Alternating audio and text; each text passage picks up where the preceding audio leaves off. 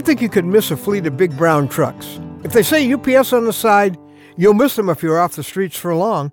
I mean, America's found out a few years ago when UPS drivers went on strike. Yeah, within hours in some cases. Days in almost every case. Thousands of UPS customers were in a crisis.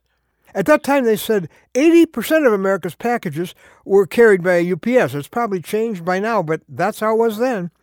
Apparently, all the other guys were fighting it out for the other 20. Well, on the first day back after the strike, I'll bet some of those drivers were greeted with a standing ovation by some of their customers. You're back! We're saved! What a mess! I mean, businesses were almost on the ropes in a few days. They were manufacturing their product. The folks on the other end needed their product, but it wasn't happening. A sender, a receiver are not enough. Not if the person delivering it isn't doing their job. I'm Ron Hutchcraft, and I want to have a word with you today about the most important mission you'll ever have. There's an ongoing strike that's affected many lives. In fact, it's cost many lives. Some of the people who are not getting their delivery might be folks you know, folks you love. Our word for today from the Word of God, 2 Kings chapter 7. God's people, the Jews, are under siege in their capital city of Samaria. Their food supplies have been cut off by an invading enemy, and no one's coming in and no one's going out. The siege got so long, the starvation in the city got so desperate, people were spending big money for even a morsel of food. There had even been incidents of cannibalism. Enter the 4 lepers. Because of their disease, they're forced to live outside the city walls, so they're really starving. In one last act of desperation, they decide to walk over to the enemy camp, surrender, and throw themselves on the mercy of those soldiers. They figure they're going to die either way. But they don't know that God's carrying out this miraculous deliverance that scatters the enemy army and leaves their camp totally untended, food and all.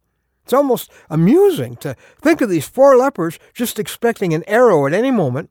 Then they wander around this empty camp looking for someone to surrender to and realizing they are now the new owners of enough food to feed an army. That's when it stops being amusing. They're gorging themselves. They're totally forgetting about the people who are dying in their city. The package was there, loaded with food. The people who needed the food were there, desperate for food, but they went on dying. Why? Because the people who should have been delivering it were on strike. 2 Kings 7:9, a word for those overstuffed lepers and for us overstuffed Christians, surrounded by people dying of spiritual starvation. The Bible says, then they said to each other, we're not doing right. This is a day of good news, and we are keeping it to ourselves.